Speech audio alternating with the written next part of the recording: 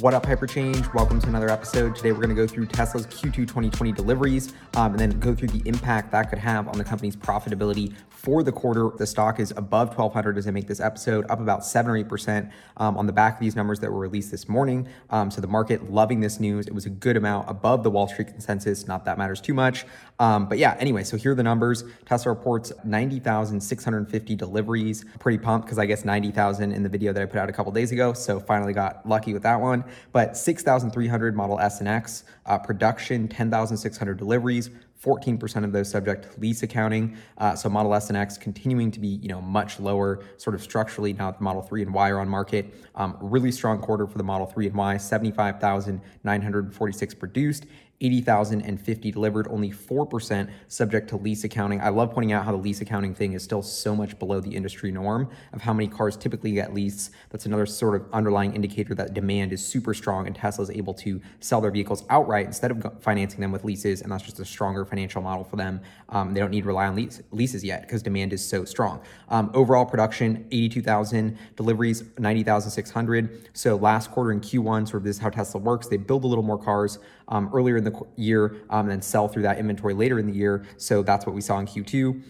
So deliveries outpaced production by about 8,000 vehicles. So this is huge implications into the company's cash flow for Q2. And I want to just chart these for you really quickly. As you can see, this is what deliveries were heading into the quarter. This is what my estimates were. Here's what the numbers that were actually reported. And this is actually up a little bit sequentially, about 2% from last quarter, which is pretty mind-boggling when you think that Tesla's factory was shut down for just the last week of Q1, and now in Q2 was shut down for almost 6 weeks or so, over a month in April and early into May.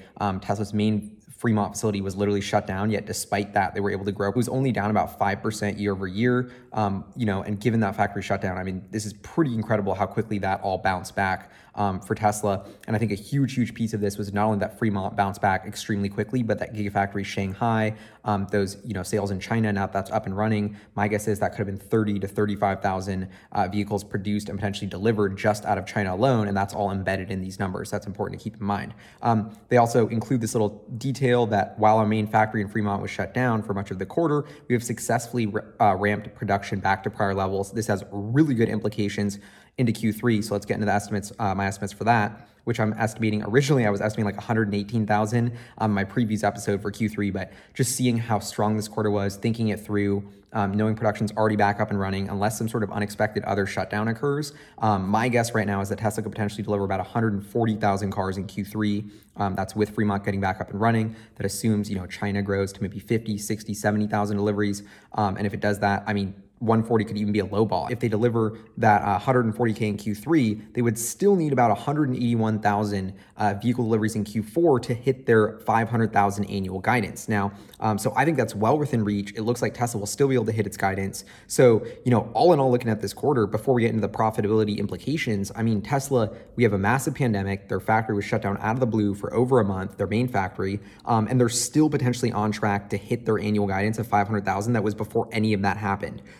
This is almost mind-boggling, and that would be massive unit growth from the 360,000 cars they delivered in 2019. Really pumped. Moving to the implications for profitability, I mean, Tesla's posted positive operating income in 3 quarters in a row. They posted positive operating income of $283 million last quarter alone. And like I said, Tesla's deliveries have actually grown 2% since then. And so my take is that Tesla might actually, maybe there's some one-time costs associated with restarting and shutting down the factory. But other than that, I think there's a great chance that Tesla shows profitability on a GAAP operating income basis. Tesla's GAAP net income in Q1 2020 was $68 million. They've also had that positive for 3 quarters in a row. So now a lot of people are wondering if that's positive again. The chances for them to get included in the S&P 500 relatively shortly goes up. And so that's kind of why everybody's watching index funds will be forced to buy it. This can be a huge structural tailwind for the stock. And I mean, the big sort of X factor here is regulatory credits, because those did spike for Tesla last quarter. My interpretation is that Fiat Chrysler credit deal kicked in. That's a multi-quarter deal, sort of prearranged, although Fiat Chrysler is probably selling a lot less cars than they originally planned now. So I don't know, yet to be seen how much those credits are, because those are, $300 million a quarter last quarter. Those could swing by a couple $100 million, and that could be the difference between profitability for the quarter. But, that's more of an accounting game, not really related to the core business of Tesla. And that's my biggest takeaway from this quarter is that Tesla, despite the pandemic, despite everything, my original estimates for deliveries this quarter were like 60,000. That's what I was preparing for, 50,000. Like I was like, this is going to get really ugly. And yet when it's all said and done, Tesla executes 90,000, production back up to crazy levels. Just another unbelievable quarter from Tesla. And that's why the stock is rising accordingly. And I think it's, the fact that their annual guidance is still intact as well is going to be huge. And I think, profitability or not, this is going to be a very strong financial quarter given everything, and just gives you a huge clue to how profitable, how much cash flow, and how much growth there's going to be when all of this subsides in the second half of 2020. I think investors are turning their focus to that and rightfully getting super, super pumped. So anyway, this is Hyperchange. I'll be back soon with a video analyzing Tesla's financials from Q2, so definitely subscribe for that. And shout out to our Patreon supporters, producers. I'll see y'all next time.